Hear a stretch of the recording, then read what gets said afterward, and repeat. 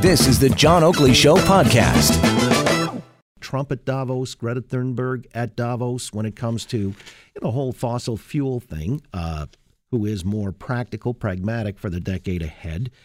Let's leave that now, but joining us on the line to still pick up the point that Davos is this confab where people are addressing, amongst other things, climate change. It's made the top 5, as I understand it. Kathryn Harrison is a professor of political science at the University of British Columbia and a climate policy researcher. Kathryn, good to have you on the Oakley Show here in Toronto.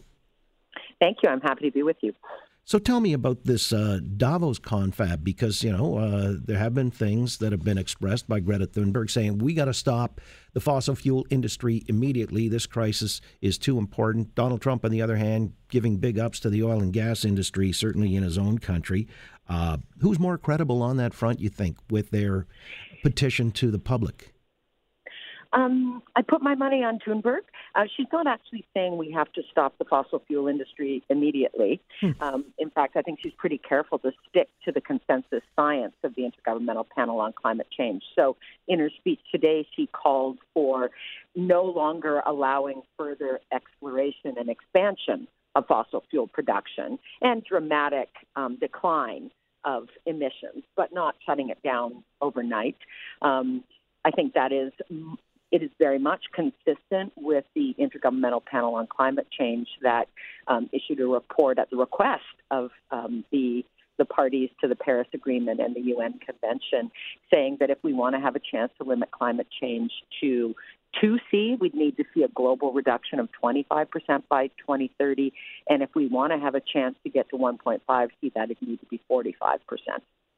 Well, that's interesting because, again, Greta speaking at Davos yesterday, again, imploring everybody. Now, you say she doesn't want to shut it down immediately. I mean, that's something that I have here. My intel tells me she did say, but I'm not going to quibble about that. It's just a question of how urgent people see this. And if they believe her, like last year, telling the leaders gathered in Davos, they should panic about climate change. And without treating it as a real crisis, we cannot solve it.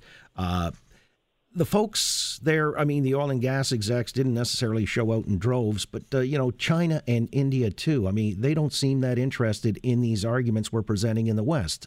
Is that a big problem? It's a huge problem. And I think, what's interesting is last year when Thunberg was just emerging, nobody had really heard of her until about a year ago.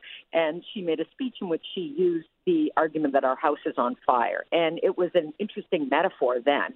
Having watched the scale of wildfires in Australia over the last month or more, I think that metaphor of the house on fire doesn't seem like such a metaphor anymore. There really are more urgent wildfires, record-breaking heat waves, the hottest decade on record. So certainly she's not saying that she's not saying this is a prediction of what is happening. She's calling for greater urgency and stronger action. And there's no question we're not on that path right now. Kathryn, you got to help me here because I'm a simple lay person and I don't understand the science necessarily. But are you telling me increase things like wildfires in Australia, storms that happen, maybe the dump that happened in Newfoundland on the weekend? Can we definitively ascribe these to climate change? I'm not a scientist, but I read some of the science on this. And one of the advances over the last decade has been in scientists putting odds on the belief that climate change has exacerbated something. So it's almost never entirely climate change. Australia is a place that has always had wildfires. But the scientists are saying that climate change, in particular, prolonged drought, higher temperatures, has made those forests more vulnerable to the wildfires that have naturally happened, and that's allowed them to spread more rapidly and damage wildlife and homes and so on. So what we're seeing is scientists saying the likelihood that climate change significantly contributed to a given disaster is X. And increasingly they are saying, yes, climate change, what we're seeing is what they have been telling us would happen. More extreme sudden rainfall, drought, higher temperatures, greater threat of wildfire, flooding, and so on. And this is the beginning. So this is what they've been saying for decades. Yeah, but some people poke holes in that argument too. And for example, they'll say polar bears were supposed to be near extinction, and they're not. Their numbers have actually increased. I mean, so, when people say emphatically or unequivocally the science is settled, I get kind of nervous about that because I hear some people who seem credible. In fact, look, Patrick Moore, I heard him speak last week. Dr. Moore, I don't know if you know, he was a co-founder of Greenpeace.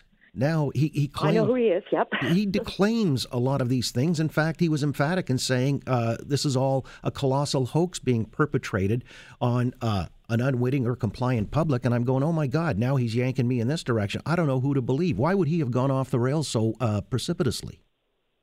I assume it's because that's who pays him as a consultant. He hasn't been associated with an environmental group for many decades, to my knowledge. The way the Intergovernmental Panel on Climate Change works is these are the scientists who are actually working in these areas. These are the scientists who are working on climate. These are the scientists who are working on wildlife, ecosystems, and so on.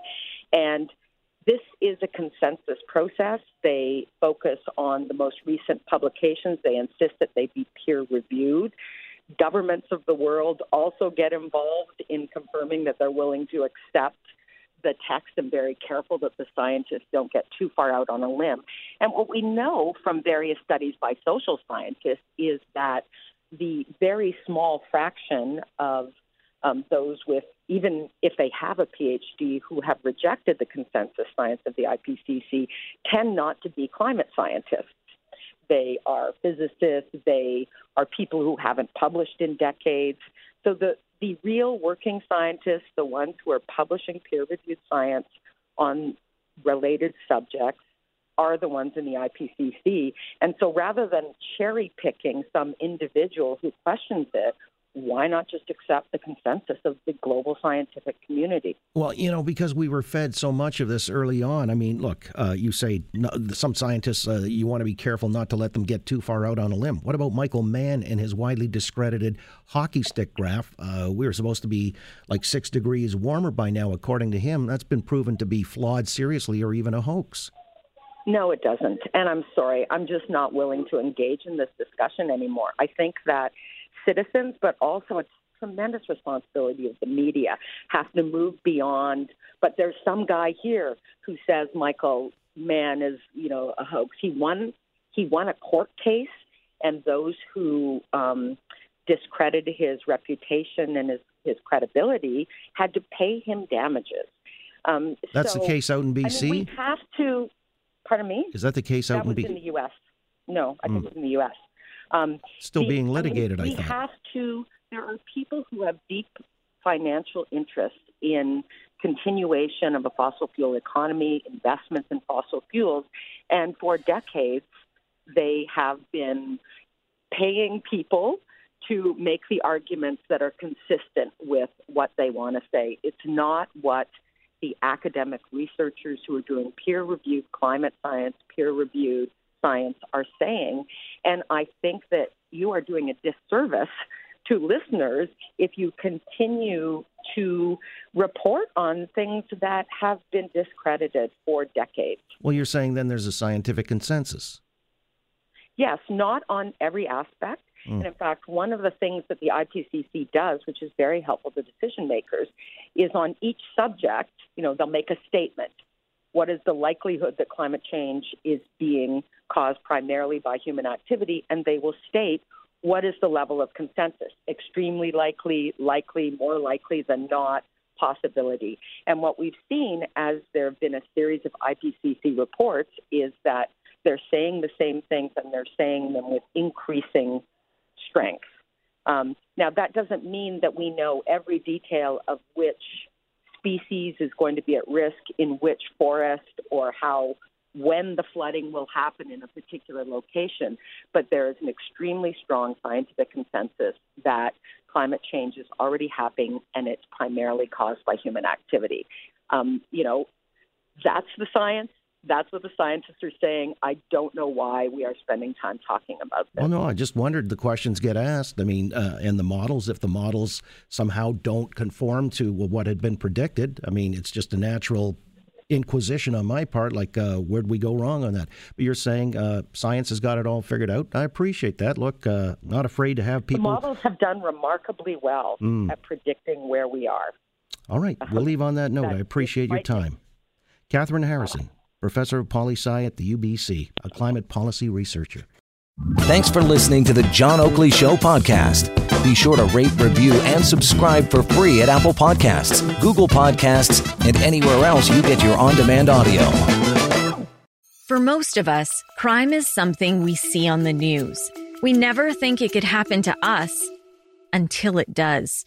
Loved ones are gone, and for the survivors, the scars will never heal. I'm Nancy Hixt, a senior crime reporter for Global News. And on this season of Crime Beat, I'll take you inside some of the most serious crime stories I've covered. Season 6 of Crime Beat is available now on Spotify, Apple Podcasts, Amazon Music, and all podcast platforms.